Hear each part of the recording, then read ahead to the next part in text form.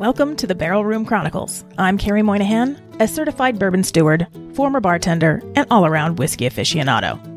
I travel the world to explore whiskey from every avenue.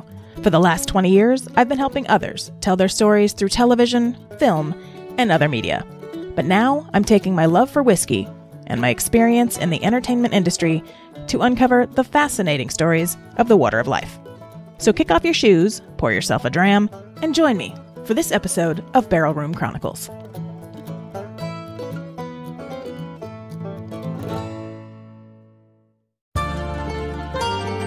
Fine wine has long been a cornerstone of wealth generation and preservation. The problem? Historically, it's been reserved for the ultra-wealthy. VinoVest is changing that. Wine has one-third the volatility of the stock market and has outperformed the global equities market over the past 30 years, with 10.6% annualized returns, proving that the returns can be just as robust as your favorite red. It is so easy to get started in diversifying your investment portfolio. VinoVest makes it easy to acquire new investments. Equipped with a team of world-class sommeliers who evaluate wine and determine which ones will gain value over time. You own the wines in your portfolio outright. You can buy, sell, and even drink them whenever you want. Go to http://zen.ai/Barrel Room Chronicles to receive 2 months of fee-free investing. Be sure to mention that Barrel Room Chronicles is helping you save on 2 months of management fees. It's time to start investing with VinoVest today.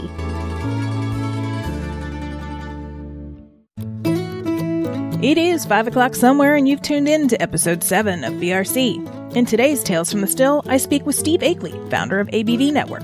Then later in the show, I catch up with Bob White and learned how he launched a micro tour operation in Kentucky during the pandemic. In this week's Club Corner.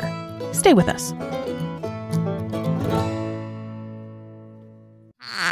Today, we'd like to welcome Steve Akeley from ABV Network, and he has been doing a lot of interesting things with this network, all about whiskey and spirits. So today I brought him on because we wanted to hear more about his network and what he does there. Steve, welcome. Hey, Carrie, how you doing? I'm good. How are you? Oh, I'm doing great. Yeah, glad to be talking to you. Ditto.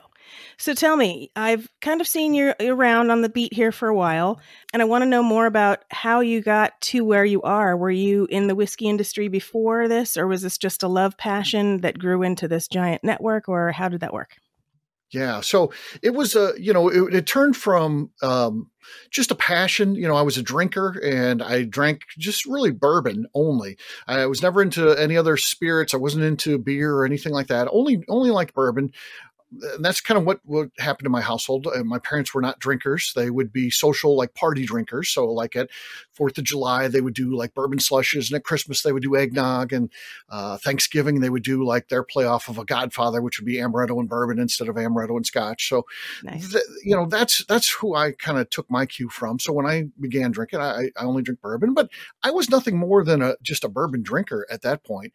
In 2000, I had read I've been reading that they started this bourbon trail where you could go and visit the distilleries, and they were kind of formalizing it a little bit. And I think they had like 7 on the trail at that time, and took the family, my family, which is my wife and my daughter, the 3 of us. We were on this quest to do all 50 states, but we had to do something from each state that, really represented what the state was. You can't just drive through or change planes in a state. You had to do something. And for Right. Kentucky, I felt like it was the bourbon trail. So took the family, and that's what we did.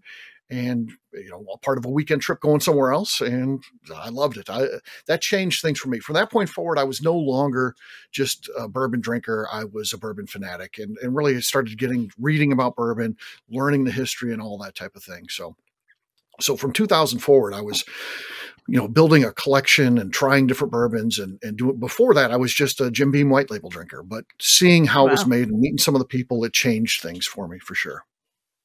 And what was your career before this trip, and how did you shift into the ABV? Yeah.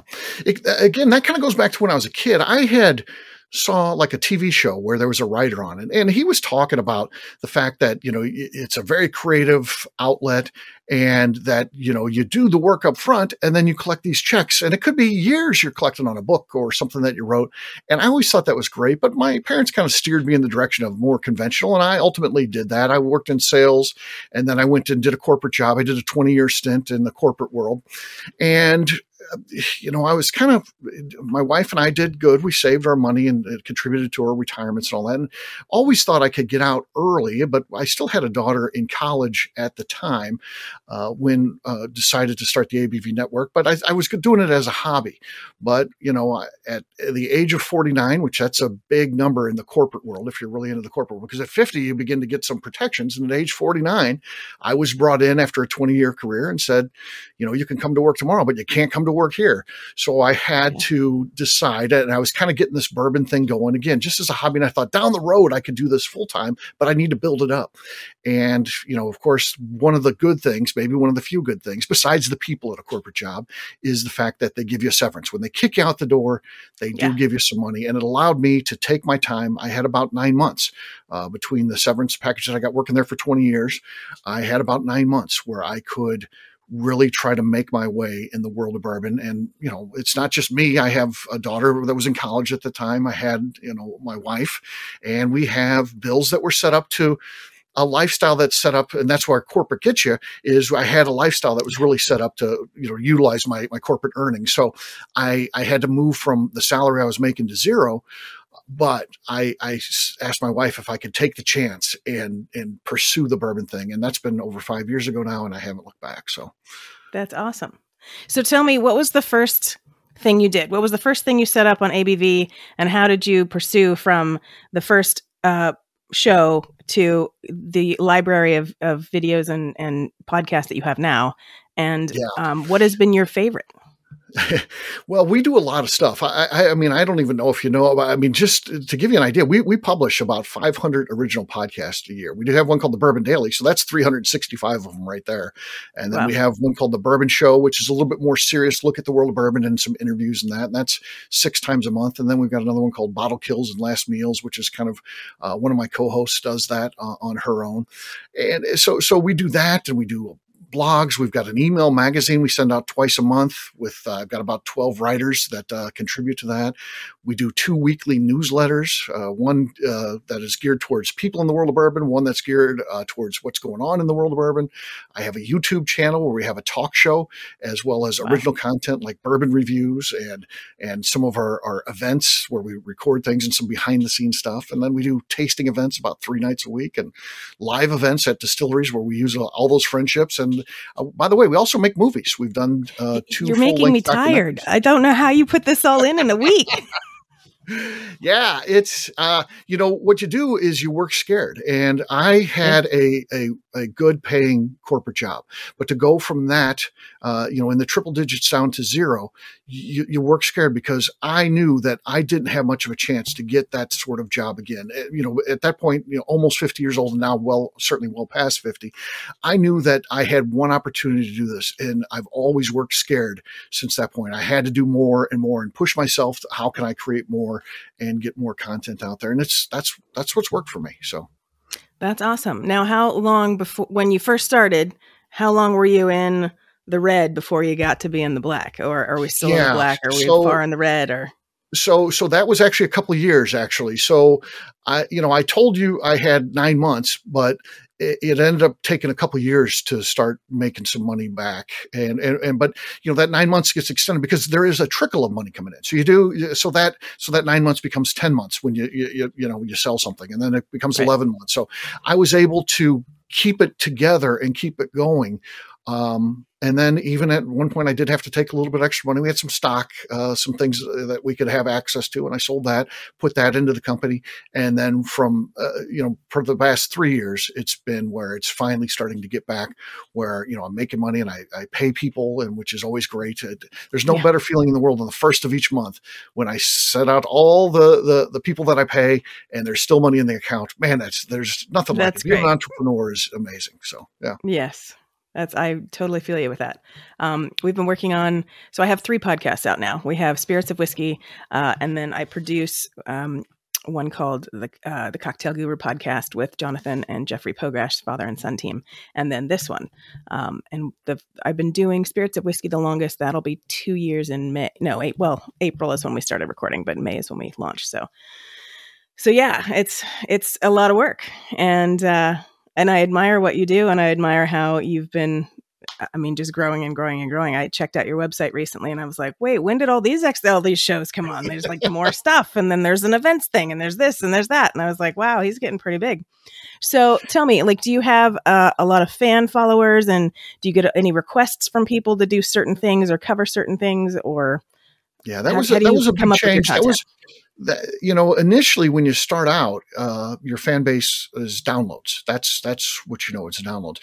When I decided, again, no one's telling me what to do. You just kind of find your way on these things. And then you seem like you're smart after the fact, but I didn't know what I was doing. But I decided, we have to build community. So I started a club, and, there were people paid to be in the club, but that by identifying, even if it's only a couple hundred people within an audience of 60,000 downloads a month on a podcast, even if it's only a couple hundred, the people that are really into what you're doing at that point. You interact with them, and then they help you grow your audience. They become the megaphone that gets you to the next level. So that is once I realized that the importance of building a community is equally as important as developing the content, that's what allowed me to really take the next steps in doing what we're doing with the ABV network.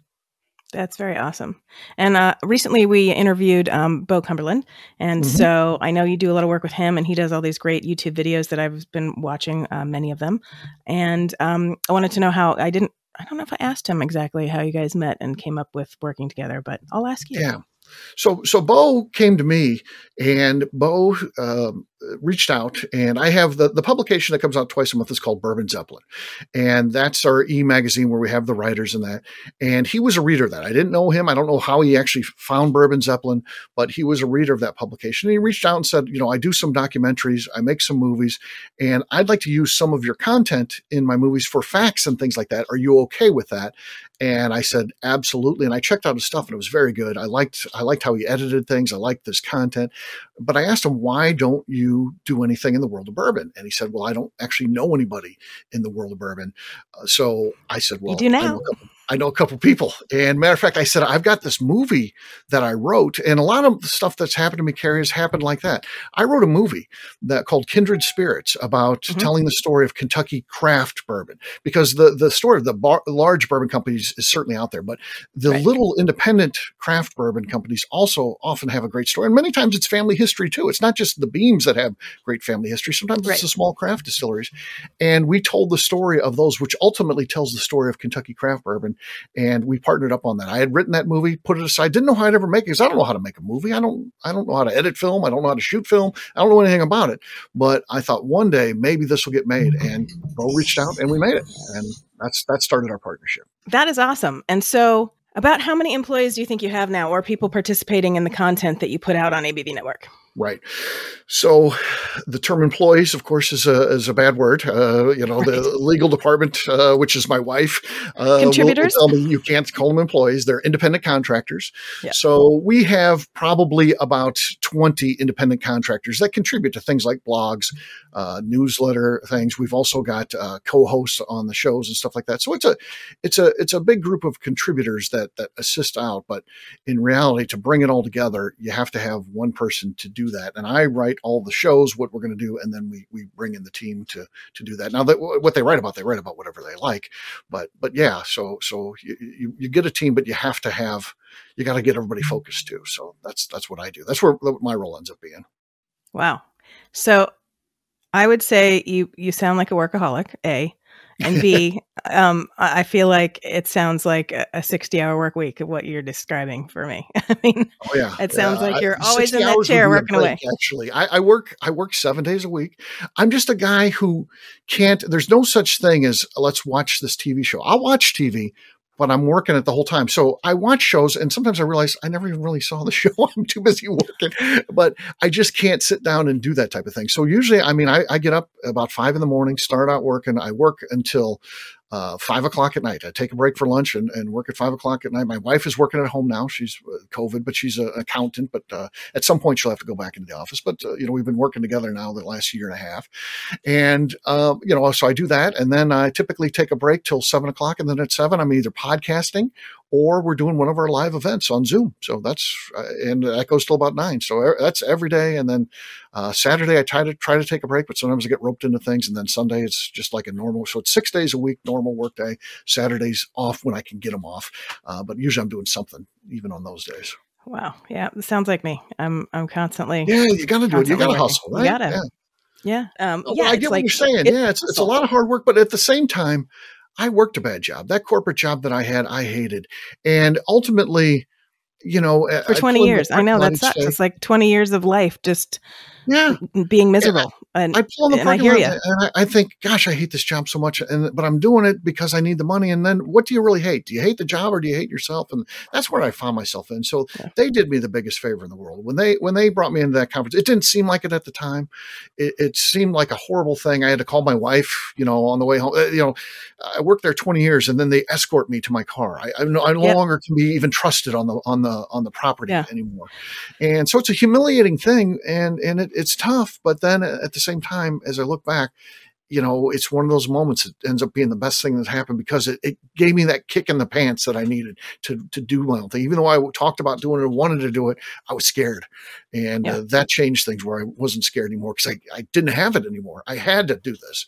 And I knew I had to be successful. And the only way I was going to be successful is to work hard than anybody else because I don't think I'm more talented than anybody else. I just have to work harder. So, yeah, well, my whole thing was we're on quarantine. Funny, I had just gotten a job on a TV show I think it was for Disney Plus, and I literally got hired and let go in the same phone call. Like it was the weirdest thing. How's that even possible?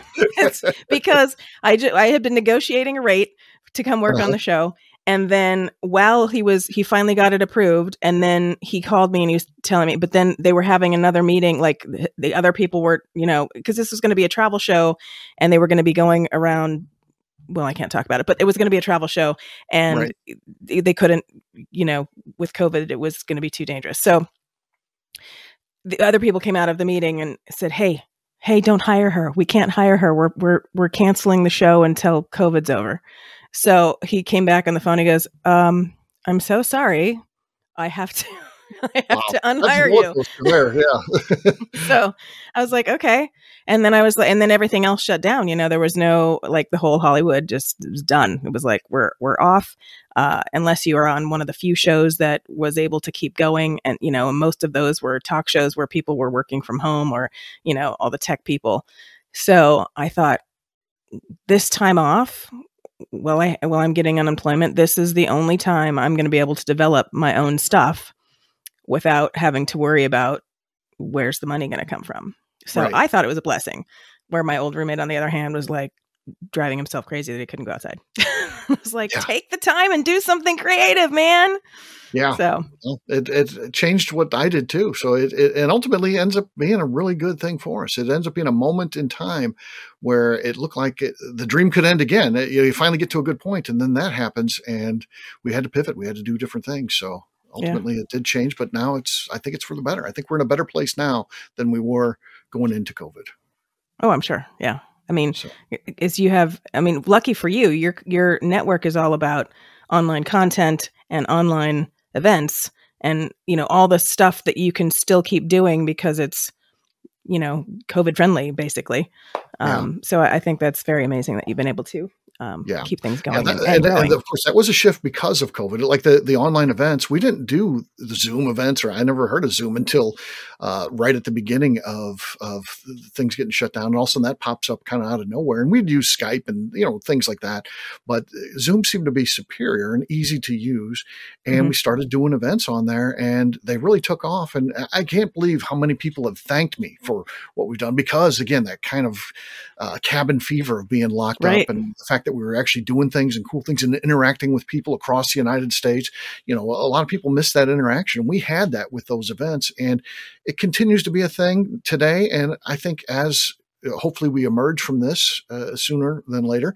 It'll still be a thing because people are now used to that. And I think live events have a bigger place, as we can do those things. But this online thing is still, it's a good thing and allows you to interact with a bunch of different people you couldn't even with live events. So It's cool. What I found interesting about it is I started doing all sorts of, I was one of the patrons of many of these Zoom events for all kinds of places. And what I realized is I don't have to drive. Right. I can drink the whole sample Yep. and be fine because I'm in my bedroom. So It's I was kind like, of a this is relief. great. Yeah, I know. yeah. But then, after a few months, I was like, I would kind of like to, be in the same room. I mean, of course, everybody does. But I do see the fact that I don't see online events leaving ever, really, because, I mean, I see a lot of online and in-person morphed together, actually, coming. Because now that you have a fan base, like, before your club was, say, in this one little town, like here I'd be in a club that was LA, but then all of a sudden we had branches from different parts of the country and we were collaborating all on one Zoom. So now it's like, well, are we going to not invite those people just because they don't live here? No. So you're going to have to do Zoom so that the people that aren't here can still participate. Yep. So I think that's great. I agree. So what are your goals for the next 5 years with ABV Network? So the big thing that I've got in the works now is to, continue what we're doing, expand into the world of movies. That's kind of our next thing. We do have a movie that'll be shot in June of next year. It's been funded already, which is cool. It's called Colorado Whiskey. So we're branching out from Kentucky and heading out west a little bit and telling the story of Colorado whiskey. And I am interviewing 291. Michael Myers. Yeah. He's going to be in the movie. Yeah, he'll be in the movie. Well, I'll talk to him I'm talking to him at 12. So nice. Yeah. He's a great guy. And his mom lives next door to Sam Elliott, who, nice. You talk about an amazing talent. I mean, I love the movie The Big Lebowski, and of course he's got a big role in that. And I'm just a fan of him anyway, and that voice, of course. 1883. You have to watch it. I know you don't watch a lot of TV, but you have to watch it. It just launched on Paramount Network. Yeah, I've got Paramount, so I need to watch that. Yeah, no, you need to watch it. He's great. He's phenomenal. I worked with him on The Ranch, and he's the nicest man you could ever meet. Yeah, that's what I've always heard. So you like that. You like when you hear that they're nice and normal people, and that's cool. I enjoy that for sure. And he seems that way, and it's glad to hear in reality it really is. So I like it. Yeah. And he's a phenomenal actor, and his voice. Yeah. Oh, his voice. Yeah. I could listen to his voice all night long. Yes. Yep. What do you plan to do for the release of this movie? Are you going to try to do theatrical, or is it going to go straight to online, or? We always like to say we're fiercely independent. So, if you try to get it to be too big and get huge event, we do crowdsourcing for ours. And ultimately it's meant to be streamed online because we're creating it not for the mass market. We're not interested in explaining the rules of bourbon and stuff like that to people. We think that bourbon fans know all that stuff. So we kind of come into these things expecting that they're going to know those basics. And we're trying to make movies that we'd like to watch. So we're doing that. So that's the movie thing is a big thing. And then also I'm working on opening a liquor store, which is going to be our global headquarters. There'll be a podcasting studio in there where you can watch. Oh my God, this is exactly what I was thinking about. Like there was this little shop that was for rent down the street from me. And I was like, oh, I should get a liquor store and then do my podcast out of the center of the liquor store. Yep, that's the plan. We'll have educational classes we're doing in there because like the online events, so much of that is educational. So we'll be doing that in there, and then it's just going to be American whiskey. It's going to be what I know. I don't know Scotch. I don't know beer. I don't know anything else but bourbon and American whiskey. So that's what it's going to focus on. And I have all these relationships with distilleries throughout the country. We're going to bring in their products, single barrel picks to sell in there. It's going to be focused largely on barrel picks, which is a very hot segment within bourbon. And we're going to bring all these great relationships that we're going to turn them into products. And so we're getting close on that. We're doing some fundraising and things like that to get the money we need to get it launched. And I've got two partners that both worked for a big box retailer here in St. Louis. It's a nationwide. I think it's the largest liquor store. They're out in California too. So Total What's it Wine, called? I guess. Total Wine. Yeah. and Total Wine. That's where I get all my good stuff. Yeah. So I've got two partners that work there. One was the store manager of the biggest bourbon store in the state of Missouri, and the other one was the guy on the floor selling all that bourbon. So it's really a great partnership, and I think it'll be good. I think we'll be successful. So that's kind of the things that are in the near future. What we're working on, besides more live events, and we're working on a new program called Bourbon Behind the Scenes, where we do a day at a couple different distilleries, kind of meeting with the people that help build a brand. So it's kind of cool. Very cool. Very, very cool. Everything you're doing sounds very awesome. And I admire everything you do. And I wish you the best of luck with all of your projects. Thank you. And we should catch up. We should catch up every once in a while so I can give, our viewers and our listeners the updates on what's going on with you.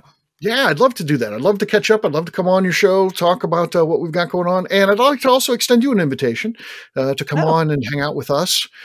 There we can focus, specifically on you and what you're doing. And sometimes we can just bring you on as a guest host. So our typical shows like the Bourbon Daily, we do like 5. We do myself and then my announcer and then 3 other guests come in, people from the world of bourbon, and we just do shows and have some fun. We'd love to have you where we record a block of shows. I'd love to have you be a part of that too at some point. Well, thank you. I would love to. That would be very fun.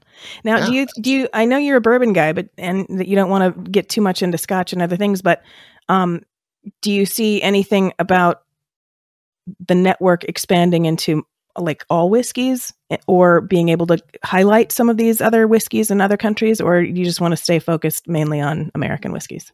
Yeah, it started out that way, and that's why the company's named the ABV Network, because we felt like that covers everything. I thought that ABV, alcohol by volume, is a term that's used no matter what type of spirit or beer that you've got.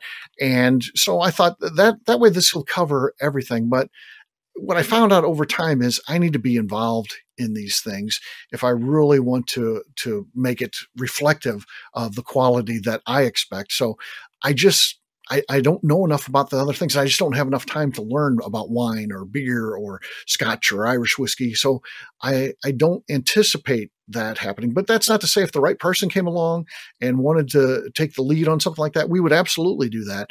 But it just isn't something that I don't think I have time to get into right now. I just kind of stick to what I know. And again, I don't dislike those things. Those are all great spirits or beer is great, but it's just your love is bourbon. Yeah. And I will, occasionally drink these things and enjoy them. I just don't know anything about them. Like if somebody give me a beer and I don't know the difference between a good beer and a bad beer or different styles. Same things with wine. I don't know, but that doesn't mean I dislike them. It just means I don't know like I do bourbon. So right. Yeah. I know nothing about beer. We have on the show, we have Chef Louise Leonard, who does a cooking segment and pairing segment with various whiskeys when we have whiskey people on. And she's big on beer. And if any beer question I have, I just ask her because she knows all about all beers. She's like the beer lady. Yeah. Also whiskey, but I think her strongest suit is the beer. So if I have any beer questions, that's where I go. Yeah, I get it. Yeah, I'm the same way. So I stick to what I know. So. All right, Steve. Well, thank you so much for being on the show today. It was really a pleasure getting to meet you and getting to know more about ABV. And we'll talk to you soon. Thank you, Carrie. Appreciate it. Don't touch that device. We'll be right back with Whiskey Whereabouts.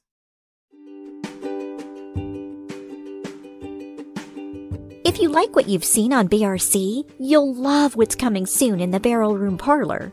As a member, you'll have exclusive access to various spin-off series, including The Cutting Room Floor and the Telly Award-winning series Kindred Spirits. To create your membership, visit www.barrelroomchronicles.com and click on Become a Member. Once you have chosen your membership level, you'll be able to enjoy all the extra content it has to offer. You'll even be able to participate with the show by commenting on videos and other posts. Don't wait. Sign up today for exclusive content in the Barrel Room Parlor. Well, hello. Today on the show, we have Bob White from Kentucky, and Bob is here to tell us about his unique travel company. So, Bob, I came across you on Facebook, and I must say, just from what I've seen on Facebook, I would like to book a tour. So can you tell us today a little bit about your company, how you came to be doing what you're doing, and how you how your journey through whiskey has gotten you where you are today. Oh, sure. Happy to. Thanks for reaching out to this little guy in Kentucky. My first bourbon tours were in 2011. I needed a job, and there was this great company. They were looking for drivers and tour guides or whoever they could find to help them out. The company was Mint Julep Tours, and they've grown quite large. They are the big boy in bourbon tourism. As they grew, I realized I like the smaller niche, more intimate groups more so than the large bachelor parties or birthday groups and all that stuff. So I decided to get off on my own thing. And I was on contract with a couple other companies for a few years. And then a couple of years ago, I just said, I need to do my thing, period. So one thing about me, I'm a planner. I'm a tour guide. I'm your designated driver. I am not a transportation company. I don't own a fleet of fancy buses and all that stuff. I do partner with a transportation company for when I do have those larger groups. But 90% of my people, they provide their own vehicle, and that keeps it to a nice small, 8 or 6 or 4, or even just a couple or even one person. I have one of those coming up where it's just an individual, a repeat customer coming back to pick up his bottles down at Maker's Mark. He's a Maker's ambassador, so we want to show him another day a good time. And I truly love it. If I were to hit the lottery tonight or die and go to heaven, I'll still be conducting my tours tomorrow because I really get a joy out of it, showing people my bourbon backyard. Prior to this last decade as a tour guide, I was a small town newspaper reporter here in central Kentucky. So I have a little bit more background information than the average Joe might. Not all stories are always positive in relation to distilleries. Right. There's a real business going on there too. But, I tell you though, since the bourbon boom began about a decade ago, it has really, really taken off. And I'm glad to be part of it. I'm proud to be part of it. That's awesome. So when did you first fall in love with the spirit? Oh, now that goes back a long, long time. I'm your classic old school newspaper reporter. There was usually a bottle of Elijah Craig in my cabinet somewhere, and that's the brand I cut my teeth on in my early 20s. After I got out of the Navy, so I wasn't drinking anything more than beers while I was in the Navy as a young man. But afterward, when I started into the newspaper business, I fell in love with bourbon whiskeys in general. And especially now, these were the good old days when Elijah Craig, it was always 12 years old and it was always $20 a bottle. Right. And you didn't have to bend over backwards to find anything like that. So those were the good old days. And of course, here being in where I live, working in and around Bardstown, the bourbon capital of the world, we're all saturated in it already. But it's nice to start tiptoeing, learn a little bit more and more and more over the years. The Bourbon Trail itself, that began around the same time frame that I started sipping on whiskey. But in 1999 and for the first decade, there really wasn't a lot going on. I remember my daughters were toddlers, maybe 2-3 years old, and we went to Jim Beam.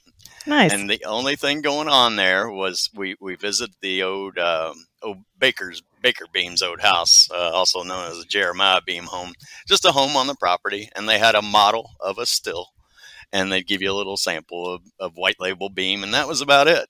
Okay. And Ann Marple, the lady that greeted me that day, she's still in the business. Wow. And so she's over at Heaven Hill these days, but still in the business, and it's nice to see those familiar faces. So boy, have things changed. They sure have. You can't just walk into a distillery anymore. No, yeah, you got to have an appointment. You got to have the whole thing. So, so I'm assuming you have very good rapport with all these distilleries because they know that you're bringing people in for tours. So, sure. How easy is it for you to book something last minute and get them to let last you? Minutes, I won't lie and say it's extremely easy. The good thing, yeah, we do have relationships, and I've never been let down. But I also realize we are partners in this, and I understand where they're coming from, and they can't just change things last minute. So, yeah, I encourage people to book months in advance, 3 months in advance, 2 months in advance. But of course, we do get those that will book, a week ahead of time or 2 weeks ahead of time, and it'll pose challenges. So their list of must-sees, we may not do a tour at each one of those, but we actually may grow on that. There's so many other sites, and sometimes your favorite brand may not offer the best tour in the world. Right. And vice versa. Sometimes you may go to a place with a crummy product, but you'll have the time of your life there. So they all offer something. It's just knowing what it is. And that's where my experience comes in, is just knowing the best place and what that place offers. I'm a big fan of the cooperage, for example. So many people visit bourbon country and they'll go to 10 or 12 distilleries, and they're all making corn liquor and putting it in a barrel. Right. So what's going to change? Not a lot, except the spin they put on it and how they portray themselves. Right. But I'm a big fan of visiting one of our cooperages where you learn about the wood. The wood makes it good. The barrel's where the magic happens. And I'm a huge fan of that place. I don't think enough people go to visit the cooperage. Probably not. I did a tour back in 2015. I went to Scotland, and we only got to go to one cooperage. But it was fascinating, and it was really. Now, was that Speyside or? Yeah, I was in Speyside. Yeah. Yeah. Okay, gotcha. So it was a huge cooperage, beautiful, and it was really interesting seeing all these guys still putting the barrels together by hand. It was just crazy. That's right. It's labor intensive for sure. Very. Yeah, we have 4 cooperages in the area here in bourbon country, only one of which is really open to the public for tours. But some of the others you can kind of peek in the side door. Right. Chit chat a bit. Cool. That's one of the things I love. What is your favorite destination that you take people to? Oh, gosh. Well, once again, favorite product is one thing, favorite destination is another, and people make all the difference in the world. Right. There are a couple that hit all 3 of those points consistently. And Maker's Mark and Buffalo Trace, the properties are gorgeous, the products are great, and the people are really, really good. Of course, both of those spots also get a little overwhelmed, on a Saturday visit at either of those places. Right. There's 1,000 other visitors there. So your experience can change drastically from a Monday to a Saturday. All right. I tell you, I'm a big fan of the smaller places. But in order to appreciate the little guys, it's good to visit one of the big shows. It might be Jim Beam or Maker's Mark or Buffalo Trace or Woodford Reserve, but it's good to know how the big brands put themselves out there. And that way, if you show up on a 100-acre farm and they take you right to the barrel so you can sample whiskey from the barrel and even fill up a bottle, you'll really appreciate that so much more, rather than standing in lines and, going through the COVID processes and rules and all that stuff that goes with that. You need the contrast. Some contrast is good. We could easily spend 3 days visiting the beautiful places, kind of like Napa Valley, just landed right in the middle of bourbon country here. Nice. And that is, that's fine for 60% of the visitors. It really is. Not everybody needs to explore deeply, or, not everybody wants to see the rustic, rough around the edges spots. But those that do, there's plenty here for them to see as well. That's awesome. So do you help anybody get their accommodations and stuff too, or is that just No, I only make recommendations. Recommendations I'll make, and I'll make reservations for lunches during our tour day. Recommendations, that's about all I will do on the accommodations factor. We have 3 major areas where people will tend to stay. Louisville, the largest city in Kentucky, is a very practical place to stay.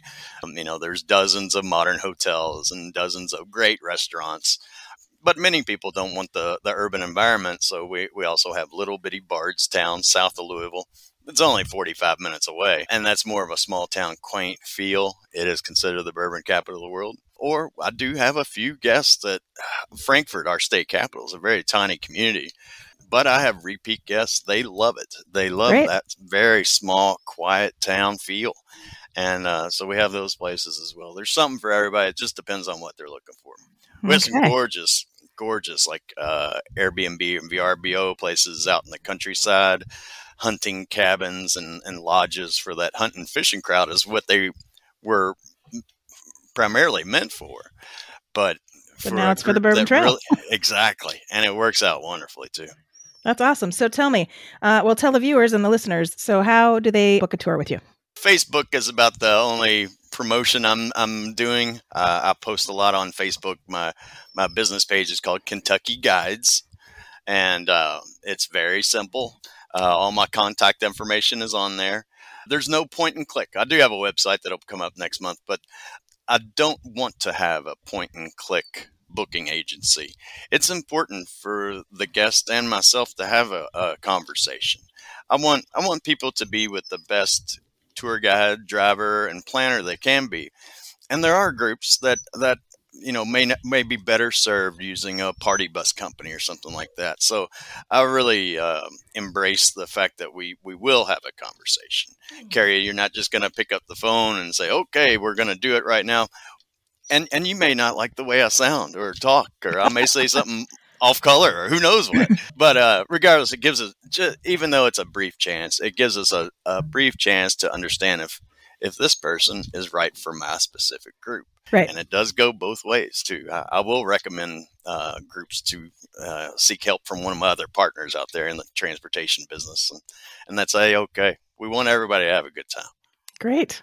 Well, that sounds fantastic. Thank you so much, Bob, for telling us about your tour company and your whiskey journey. It was a pleasure having you on the show today. Thank you, Carrie, very much. Have a good day.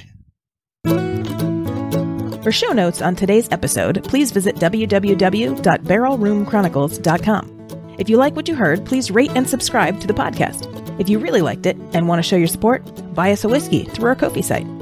If you work in the whiskey industry or run a whiskey bar or club, and you'd like to be featured on Barrel Room Chronicles, register to be a guest through our website. Thanks for joining me, and until next time, Solanjava.